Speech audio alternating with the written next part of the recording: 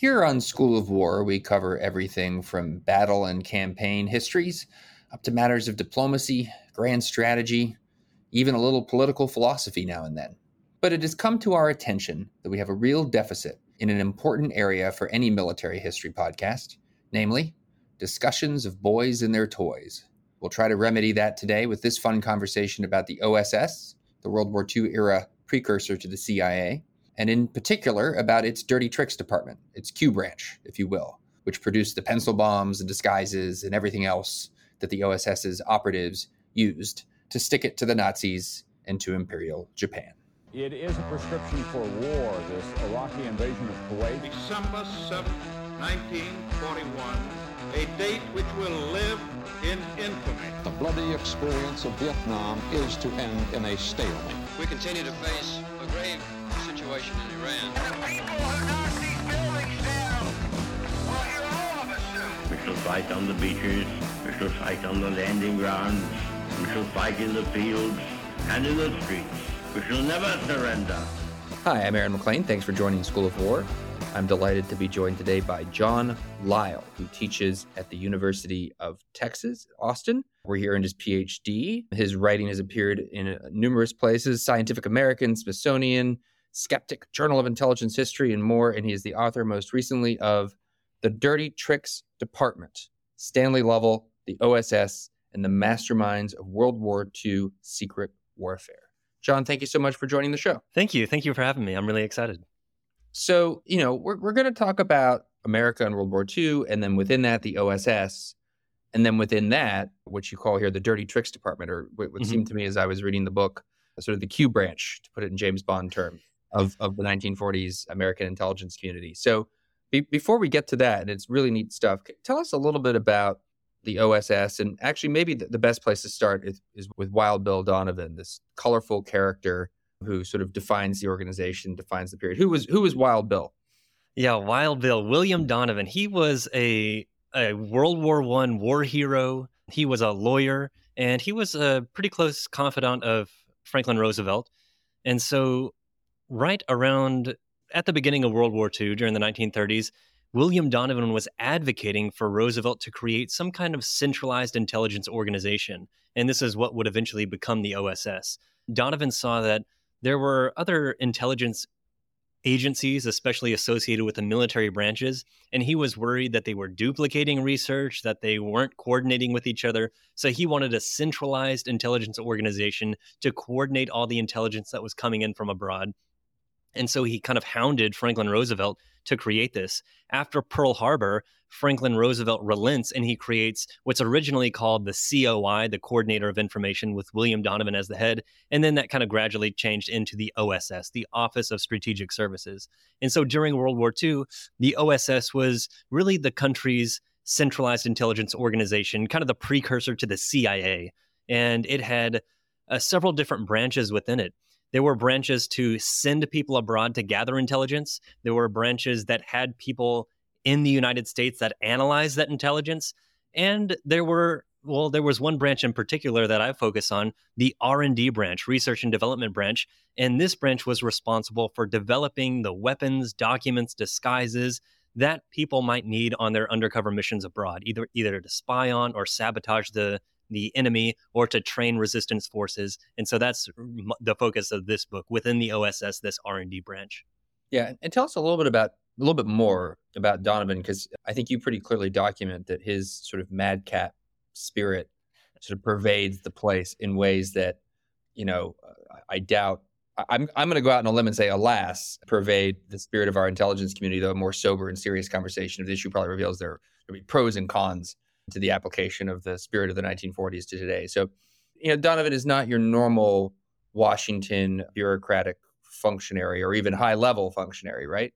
Yes. Just give us some color. Yeah, I think some good words to associate with Donovan would be especially brave, courageous, but also gung-ho, a little bit reckless even. He's not one for strict formalities. He wants something done, and it doesn't matter who does it. He's not as into strict hierarchies as maybe some other military branches.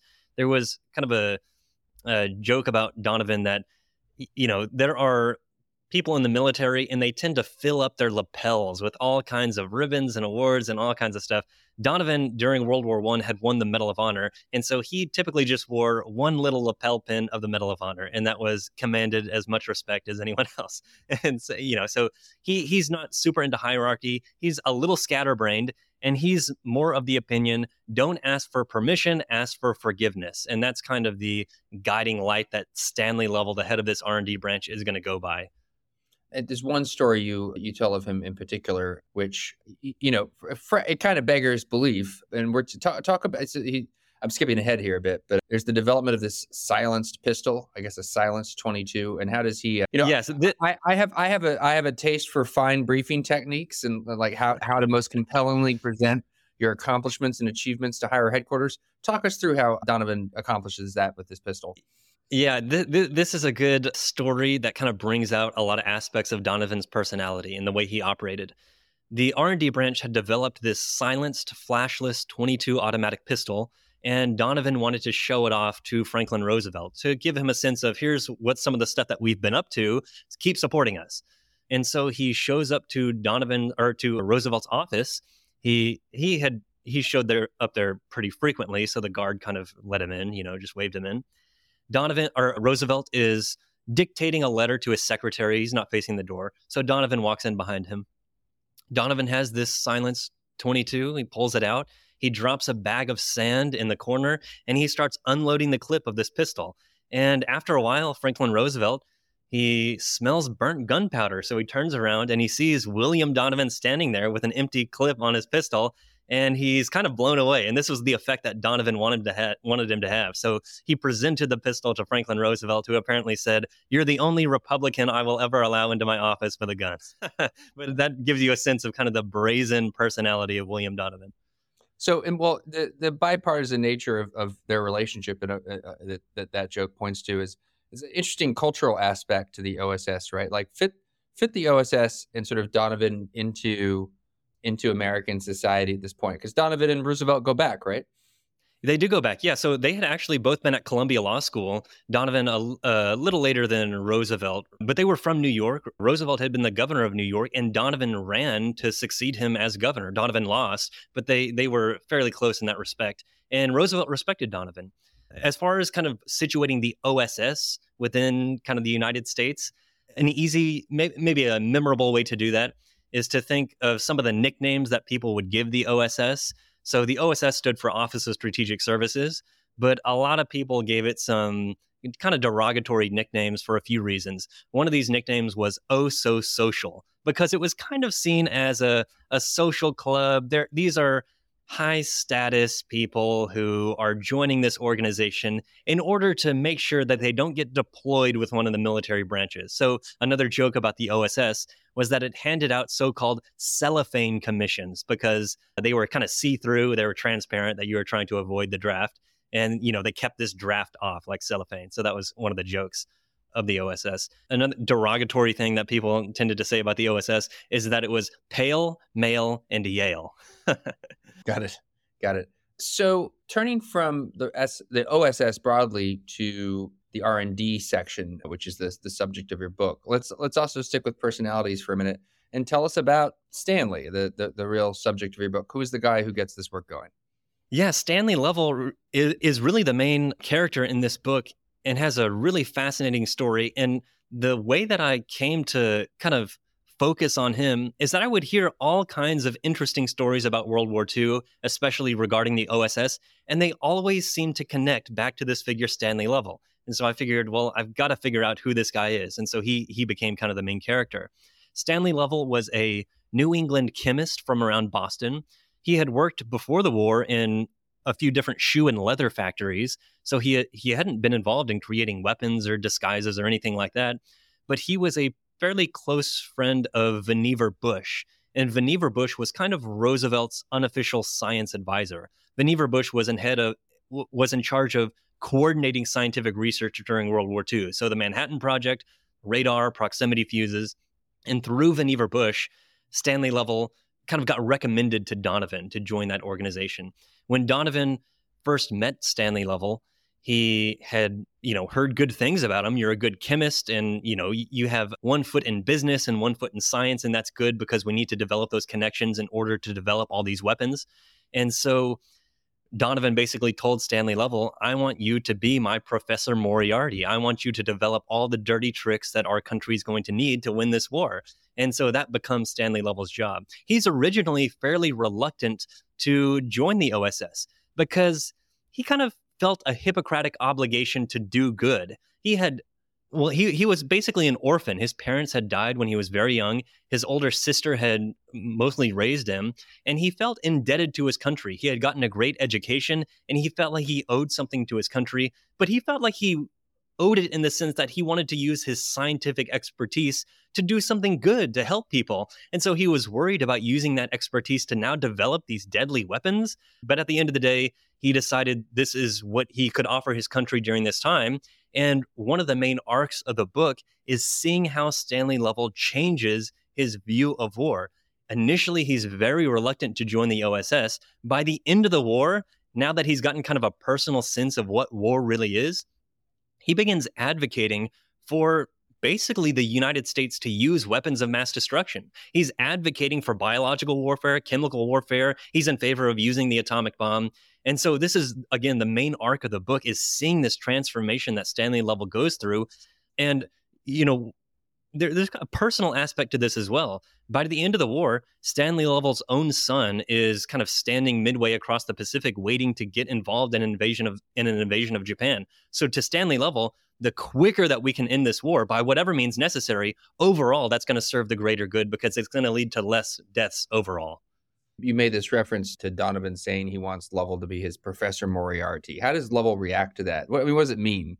So, yeah, Moriarty is kind of the nemesis to Sherlock Holmes. In the Sherlock Holmes novels, Professor Moriarty is kind of the arch nemesis, the bad guy. But he's involved in all kinds of devious stuff. And so when Donovan is saying, I want you to be the Professor Moriarty, he's basically implying, I want you to create the dirty tricks for us. I want you to be that person for the OSS. And that kind of becomes the nickname that sticks with Stanley Lovell throughout his time there. So talk about, I want to talk through some of these dirty tricks in sort of in their particulars here in a second because it's interesting and fun. But talk about the operational side of talk about the people who are going to use these dirty tricks. Like who's coming into the OSS to go out and, plant limpet mines and everything else? What's their training like? Where's this all happening? Mm-hmm. Yeah, so one of the main training areas for the OSS is called Area F. And this is what's used to be and is now the Congressional Country Club. So it's a country club in Maryland. During the war, the OSS requisitioned this land, and it used it as a training ground where recruits would come and do, where the driving range was, that became a shooting range. Where the ponds full of stray golf balls used to be, well, that became like a demolition ground where you could test underwater detonation. And so in order to join the OSS, some of these agents that are sent abroad, well, they kind of come from two regions. One, like I said, is kind of the Pale, Male, and Yale recruiting from some of these Ivy League schools is where a lot of people who join the OSS come from.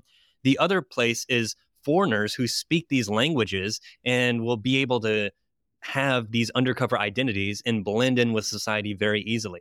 Now, if you're an American and join the OSS and you're being recruited as one of these agents, there is when you're at Area F, this training ground, there's kind of a course basically you have to take in learning all kinds of stuff, the tricks of the trade. You learn how to pick locks and learn how to use secret writing and learn how to open and close envelopes without anyone noticing.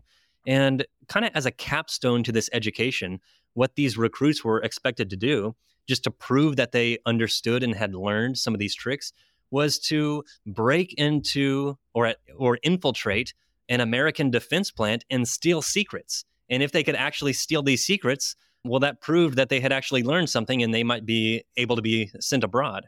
And so I tell at the beginning of this book a few examples of this. One is Roger Hall. He wrote a kind of famous OSS book called You're Stepping on My Cloak and Dagger.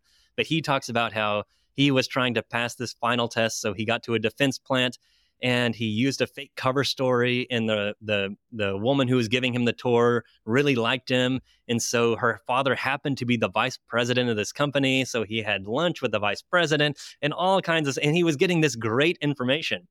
But The vice president liked him so much that he asked, will you have lunch with me, tomorrow? I want you to come and have lunch with me. And Hall thought this would be a great opportunity to get some more information out of this company and use it to really show that he had learned his stuff in the OSS training school.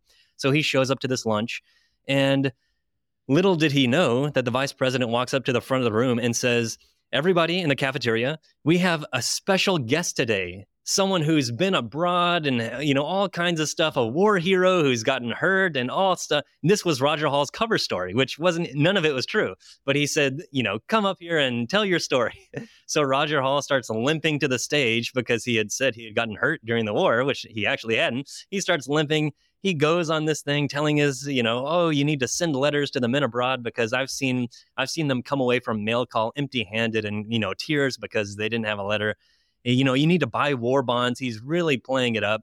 By the end of it, people are cheering. The vice president is shaking his right hand. His daughter is clinging to his left arm, and he never shows back to the job because he had gotten all the information he needed, and he passed his test.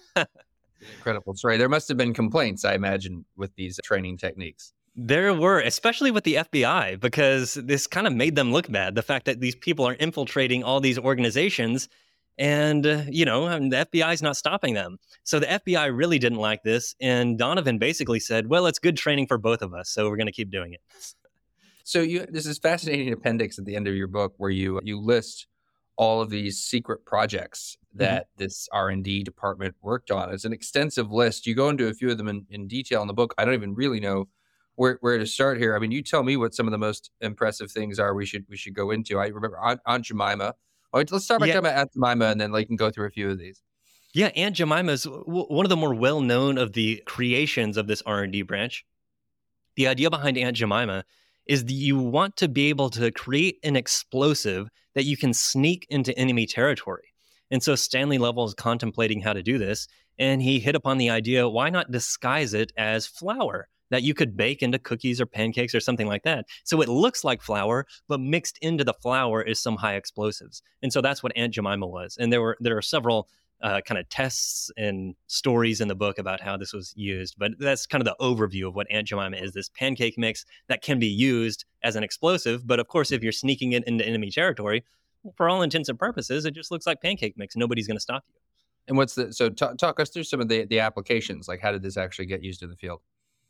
There are a couple of ways. So one thing you could actually do with Aunt Jemima was you could bake it into kind of tiles. And so like if you were going to build a roof on a house, you could bake it into these tiles. And so it could be snuck into, especially in the East, like in Japan, where these tiles were more common, you could do that. I talk in the book a few instances of like detonation tests with this Aunt Jemima that go actually pretty bad. So in one of these tests, there's a lump of Aunt Jemima that the OSS is demonstrating to some, kind of high military generals just to show off, here's what we've been doing, funding us is worthwhile, that kind of thing. And one of these generals asks to put kind of a sheet of metal on top of the Aunt Jemima to see what happens, to see how much damage it causes. Stanley Lovell is warning against this. No, that's not a good idea. But nevertheless, who's he to say no to a general? So they put this sheet of metal, this kind of armor over the Aunt Jemima. They detonate it and it explodes. And this metal breaks up and starts flying everywhere. It lodges into a tree. It hits a car that's parked in the parking lot. One almost hits General Donovan in the head. Stanley Lovell is freaking out because he's in charge of this test. And, it's his head on the line if something goes wrong here. And he was shaking, he said, but Donovan, who had nearly just died because of this thing, he turns to Stanley Lovell and says, okay, what's next on the agenda? So that was, again, kind of his calm personality under fire. Limpet mines. So this is an interesting one. I confess I did not know that the time-tested and very valuable limpet mine goes back to this period and this organization. We saw them used, unfortunately, by the bad guys just as recently as the summer of 2019. The Iranians were using these things off the coast of the UAE. But talk us through it. How's the idea conceived of? How are they developed? How are they used in the war? Yeah, one of the precursors to this limpet mine. The limpet mine is kind of an explosive that you can attach to a ship and it can blow it up. Kind of the precursor to that is something called like a time pencil. A time pencil is basically a delayed detonation. You can set a time pencil, attach it to something, and an acid will eat through a wire at a predetermined weight. rate so that you can go and leave and establish an alibi across town. And by the time that it explodes, you're not there anymore. So Stanley Lovell is contemplating, how he can use this time pencil with different kinds of devices. And he starts creating limpet mines. There are other organizations that are creating limpet mines at this time as well. The SOE, the Special Operations Executive, the British kind of equivalent of the OSS, they're also collaborating on the limpet mine in particular. But with the limpet mine, the idea is to have a saboteur take this explosive kind of box that has a time pencil attached to it, and they will paddle up next to a big ship, and they'll pin it to the bottom of the ship, like the hull of the ship. And then they'll set the time pencil, they'll paddle away, and at a predetermined time, the time pencil will explode, which will cause the limpet to explode. And then this will create a big hole in the ship, which will sink it. And so these were used throughout the war. But yeah, I talk about a couple stories in which they are. When I was actually doing research for this, I found some incredible photos of some tests with limpet mines, and you can see these huge just blasts, holes right in the middle of these test ships, and it was really incredible. So those are some of the pictures I'm really proud of finding in the archives. Yeah, absolutely. And then at least one more here. There are these experiments with remote control that are just fascinating because, sort of we have I guess the dramatic irony as a reader here in the 21st century, knowing that this really is ahead of its time and is not going to have a ton of application, in World War II. I was actually surprised to learn that the technology goes back this far. Tell us about that. Yeah, this was one of the more technologically advanced things that the R&D branch does. Personally, I tend to like the devices and the disguises that are simple because they're so ingenious, because they're so simple. But this one's also ingenious and is technological. So this is one of the first application of like drones. It's kind of like a drone. The idea with this project is called Java Man. The idea would be we can camouflage a ship to look like some native ship. Let's say that's on the coast of Japan. And Japanese harbors are pretty well protected. So how are we we're not going to be able to bomb them. We're not going to be able to, send an American ship just to drive right up into these harbors. So how are we going to attack these harbors? Java Man is one idea for that. It's basically a remote controlled ship. You disguise this ship and you pack it full of explosives and you put kind of a receiver on this ship. And through radio communication, you can have someone there's a camera on the front of the ship, and it'll be able to kind of see where you are, and you can kind of watch where the ship is going and control it via remote control. The idea being you'll sail past all the defenses because they'll think this is just some local fishing ship, and then you'll ram it right into some warehouse on the coast or something like that and blow it up. So yeah, that project was called Java Man, probably the most technologically sophisticated project that the R&D branch is involved in. And correct me if I'm wrong here, but this one does not get to an operational stage. This is always on the drawing board. Yeah, this one was not. This one didn't get there. It was kind of being worked on in the middle of the war, and toward the end of the war, it was almost ready, and then the atomic bombs are developed and dropped, and that was it. There was no need for it. Sort of holistically, like give an evaluation here of the ratio of useful applications of this stuff to interesting but ahead of its time to actually a waste of time. Like help us understand the balance between those three things. And then I'm also interested for the first category, the stuff that gets used. Does it get used in a way that makes a meaningful difference? Like what is the actual legacy of this department? Mm-hmm. So there are a couple, like you say, classifications. The useful, the kind of not so useful, and then they're just extremely outlandish. And so the book has a lot of these outlandish stories, but there are some actually useful things in here. The most useful, I think, thing that the R&D branch was involved in actually wasn't even the weapons and the gadgets. I think that the most useful thing that the R&D branch did was the disguises and the documents. So if you think of the R&D branch of the OSS, it kind of has three different divisions. There's a weapons division, Division 19. There's a documents division and a camouflage division. Those latter two divisions, I think, were really useful because they supplied undercover agents with forged passports and train tickets and ration tickets. They supplied them with disguises, original clothing from these foreign countries, even down to extremely minute details. When you think about it, there are really small details of even foreign clothing that if you don't know this, you might be caught and found out. One example that I give in the book is of buttons, German buttons used kind of a parallel stitching, whereas in the US, they typically use crisscross. So if you didn't know to stitch a button in crisscross or parallel, this could, lead you to be found out. I think these two divisions, the documents that are forging documents and the camouflage, which is providing disguises, were probably the most useful of this R&D branch because they allowed these people to collect intelligence and send it back that could then be analyzed, and you can make decisions based off of that. So I think that was probably the most useful. The most useful weapons and devices were probably simple things like there were some weapons and devices, especially that were to explode and destroy engines or destroy trains. One in particular was called a mole. The mole was this device that could detect differences between light and dark. And the idea was that a saboteur could take this, attach it to a train, and then it would explode when there's a sudden shift from light to dark. The idea being when the train enters into a tunnel, this mole device will pick that up and it will explode. This is doubly effective because not only do you derail this train, and so you stop the freight from getting anywhere, you also plug up this tunnel. So the Germans, let's say, aren't going to be able to use that tunnel for any other trains until you clear that first train. So I think those kinds of devices were probably the most useful devices, but I think the documents and the camouflage and the disguises were more useful in general. And there are a lot of stuff that is really just outlandish. So even besides the useful stuff, there's a lot of stuff that Stanley Lovell and his kind of underlings think, well, we don't know what weapons are going to be needed in this war. We don't know what spies and saboteurs need because the OSS is a relatively newer organization. They don't have a long pedigree in this kind of warfare. And so they're kind of just throwing stuff against the wall and seeing what sticks. Some of these operations and things that they create are really outlandish, like glowing foxes that are intended to scare the Japanese into surrendering. That probably didn't ever have a hope of actually working, but they're just trying to see what sticks. Glowing foxes sounds pretty freaky, to be honest. I mean, it would be unsettling.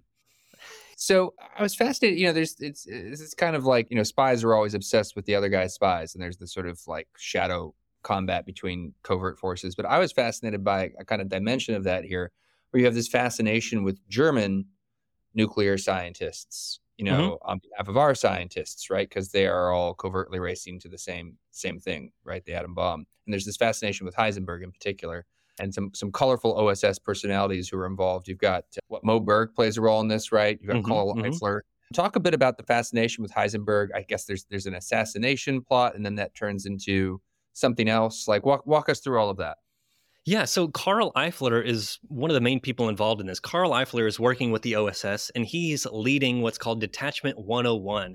This is a group of people that are sent to Burma, and their goal is to kind of destroy a Japanese airbase that they're using to destroy American planes and stuff. And so Carl Eifler does this. He's eventually called back to the United States, and he's given the task of kidnapping Werner Heisenberg. The reason for this is that the United States is afraid that the Germans might be creating an atomic bomb. The U.S. has an atomic bomb program. Why wouldn't the Germans? The reason they think Werner Heisenberg is involved in this is because he's kind of the most brilliant German physicist at this time. And if any physicist is going to be leading a German atomic bomb project, it's going to be Werner Heisenberg. There are a couple of small pieces of evidence indicating that maybe the Germans are working on this. The U.S. is never too sure how far along this project is. But hey, if the Germans are working on an atomic bomb, we need to cut the head off the snake and prevent them from getting one. The idea with Carl Eifler is that the OSS will send him to kidnap Werner Heisenberg, and then it'll prevent him from leading this atomic bomb program. That eventually doesn't actually go off. Carl Eifler is very loud and rambunctious, and that's kind of the opposite of what you need for this kind of delicate situation. So he's called off the task, and instead it's given to this other person, Mo Berg. Mo Berg is a former baseball player. He played, for the Red Sox for a time, and he is valuable to the OSS. He kind of got recruited and joined the OSS because he's very good at languages. He studied several languages in college. He was fluent in many languages, and that's always good for any intelligence organization. And he had actually been on a trip to Japan earlier where he had taken video recording of the Japanese skyline, and he had showed it to Army intelligence, and they were really proud of it. But it was very useful because it's not like there are pictures of Japanese, Tokyo just floating around. So People like this Moberg, are so frustrating. People like this are so frustrating, don't you think? Like, isn't it enough to be like world class at one thing?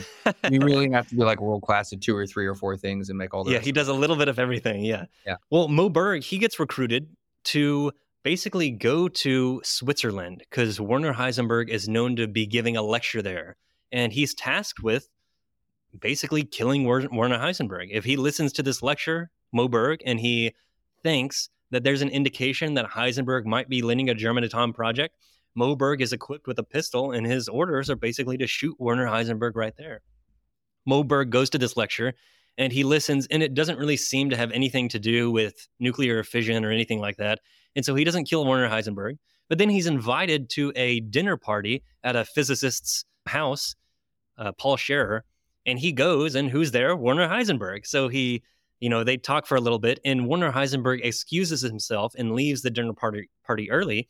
And Moberg sees this as a time where he might be able to question Werner Heisenberg to see what he's doing. So he leaves early too, and he starts walking with Werner Heisenberg away from the house, and he's peppering him with questions. And you got to remember, Moberg is undercover here. He's supposed to be a Swiss physics student, so he's talking to Werner Heisenberg in German, but he has to do it with a Swiss accent, so there's all these kind of layers to it.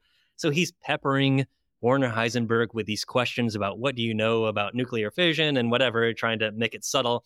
And he gets the indication that Heisenberg isn't really working on any kind of bomb project, and so he doesn't end up assassinating him. But there's definitely an interest in Werner Heisenberg and the German atomic bomb project in general. So obviously the American atomic bomb project is the stuff of history and world-shaking geopolitical significance. You talk a bit about our biological and chemical warfare projects as well. And you made reference a few minutes ago to Lovell's kind of spiritual evolution on these questions. So what is American policy? I mean, obviously chemical warfare had been used extensively in the First World War. So what's American policy there? What's American policy on biological warfare? And what is Lovell's role in all of this? For both biological and chemical, Roosevelt puts down basically a no first use policy. We're not going to be the first country to use this during World War II. However, Roosevelt wants to develop biological and chemical weapons as a deterrent and also as a retaliatory force. So in case some other country uses this first, we have it for backup. This is kind of the origins of a place originally called Camp Diedrich, but it's now named Fort Diedrich. This is kind of the main biological warfare installation in the United States. And so during World War II, Camp Diedrich developed lots of biological weapons. Stanley Lovell is doing experiments with some of these weapons, and he starts advocating for using them, especially in Japan. He wants to use them on the islands kind of leading to the Japanese mainland, specifically Iwo Jima. And he wants to use chemical weapons on Iwo Jima. The idea being we can use these, we can destroy the Japanese on the island, and we don't have to get bogged down in some kind of bloody fight that's going to destroy thousands of lives. Instead, we can use these weapons. And sure, it's kind of got this taboo around them, but wouldn't you rather do that than have tens of thousands of our people die? This is Lovell's, kind of justification for what he's saying. If we want to end this war as soon as possible, we've got to resort to these weapons. And in fact, Lovell comes to the idea that these weapons are the ethical alternative to conventional warfare. His reasoning here is that, let's say you stab someone with a bayonet. And that's pretty gruesome. That's pretty conventional, though. The way that they're going to die, they're either going to bleed out or they're probably going to get infected and they're going to die of some infection. Lovell says, why don't we cut out the middleman? Instead of stabbing them, we just infect them with a biological agent. They're going to die from it anyway, and we save them the gruesome wound. So in kind of this twisted way, he's advocating, well, this is actually an ethical thing. This is the ethical alternative. Yeah. And so, what are the actual elements of his work? Like, what is he developing? So the R&D branches involved, well, Stanley Lovell specifically is consulting for a biological weapons committee. This is out of the National Academy of Sciences. And they're contemplating how to use different biological agents. So stuff like anthrax. If we were to use this, what would we do? If someone were to use it against us, what would we do? One of the most interesting personal stories that I have from the book is that I was reading Stanley Lovell's memoir, and he has a tendency to exaggerate a little bit. And so anytime I'm talking about his memoir in the book, I make sure, well, I've got to, double check it in the archives and make sure this actually happened, because he does like to exaggerate. So I was reading this part about biological weapons he's talking about in his book, and it just kind of smelled like the kind of thing that he would exaggerate about. He's meeting with all these biologists and discussing biological warfare, and he's doing experiments to develop this stuff, and he's stockpiling some of these, weapons. And I just thought, well, that seems a little, I don't know, it just seemed like the kind of thing that was exaggerated. But then I remembered I had actually done some research in the National Academy of Sciences for my dissertation earlier. And I had taken pictures of some documents related to biological warfare. So I decided to just go back and look at them.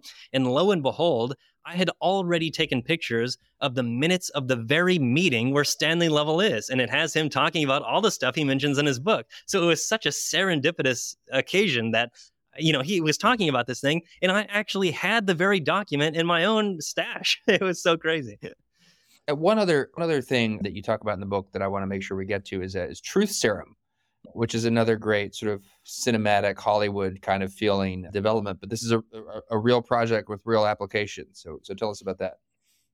Yeah, the origin of this idea, at least in this context, really goes back to the 1920s with this guy named Robert House. He was a doctor, and he had given a woman in labor some sedative, scopolamine. And after he gave it to her, she kind of went into this twilight sleep where she started saying things that he did not expect her to say. And so House started trying to figure out what was going on. And the explanation he came to is that this drug had somehow inhibited her creative capacity in her brain. It had prevented her from imagining things. And instead, the only thing that could come out of her mouth was real stuff. It had inhibited any sort of creative capacity. And so, in other words, Robert House thought that he had stumbled across a truth serum, something that inhibits you from creating, inventing any lies. And if you do speak, you have to speak the truth. This is what House thought, at least. This obviously is of extreme interest to intelligence organizations, including the OSS. During World War II, the OSS starts testing several different compounds to see if they have this kind of ability. One of the main compounds that they start testing is THC acetate. THC is the main psychoactive ingredient in marijuana. And so Stanley Lovell wants to develop a truth serum. So he starts injecting this THC acetate into cigarettes, and he hires some people to go around and give these to people and see what happens. And in a lot of circumstances, it turns out it actually seemed to get them to talk more. So you could record the conversations, and you could count the number of words per minute spoken, and the people who were high basically actually did speak more. The problem was House is wrong in the sense that doesn't necessarily tamper down the creative centers of the brain. Not really. It just lowers your inhibitions. So, the classic phrase is in vino veritas, which means in wine lies the truth. So the idea of a kind of truth serum had been around for thousands of years. Get someone drunk and they'll start telling you stuff. But the OSS was trying to find some kind of compound that would stop lies from happening. Now, it found compounds that lowered inhibitions, but they couldn't guarantee that what you said actually was the truth. Yeah. My favorite application of this, of course, is the classic Arnold Schwarzenegger movie, True Lies. I haven't seen it. You haven't seen that? Oh, you No. got an amazing scene where Arnold Schwarzenegger has been administered truth serum by the terrorists, and he proceeds to tell them his plan to kill them all, how he's going to break free of his restraints and, beat one over the head with this, bucket. And he walks them very carefully through the plan, and they're all laughing at him. And of course, you can imagine what happens next. It won't surprise you. So the war ends. The OSS ultimately is dissolved and then reinvented, right, as the CIA. Mm-hmm. What is the lasting impact of the OSS? Double barrel question for you. What was it understood to be at the time? What was the OSS legacy thought to be in the immediate aftermath of the war, and what do we think about it today?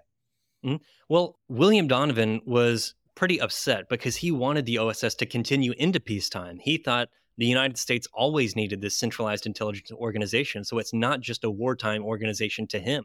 That didn't end up happening for a few reasons. One of the main supporters of the OSS was FDR, Roosevelt, and when he died, so did kind of the hope of the OSS continuing into peacetime.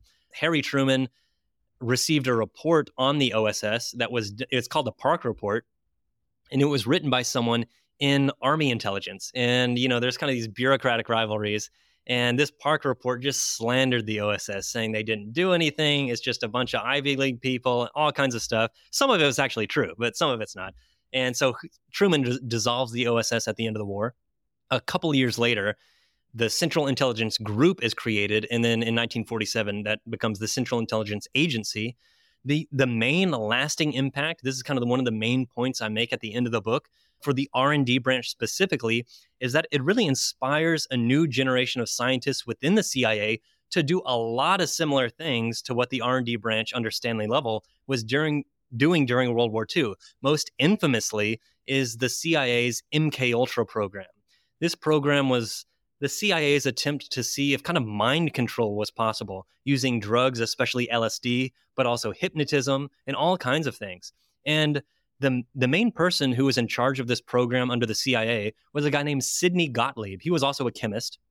And if you look, and this is what I try to do in the last chapter, at the parallels between Stanley Lovell and Sidney Gottlieb, their careers, they're strikingly similar. Stanley Lovell is involved in an intelligence organization, involved in creating devices, weapons, documents, disguises for that organization, is involved in coming up with assassination plots on foreign leaders. He's involved in these truth drug experiments to see if he can develop a truth drug. Sidney Gottlieb in the CIA does exactly that same kind of stuff.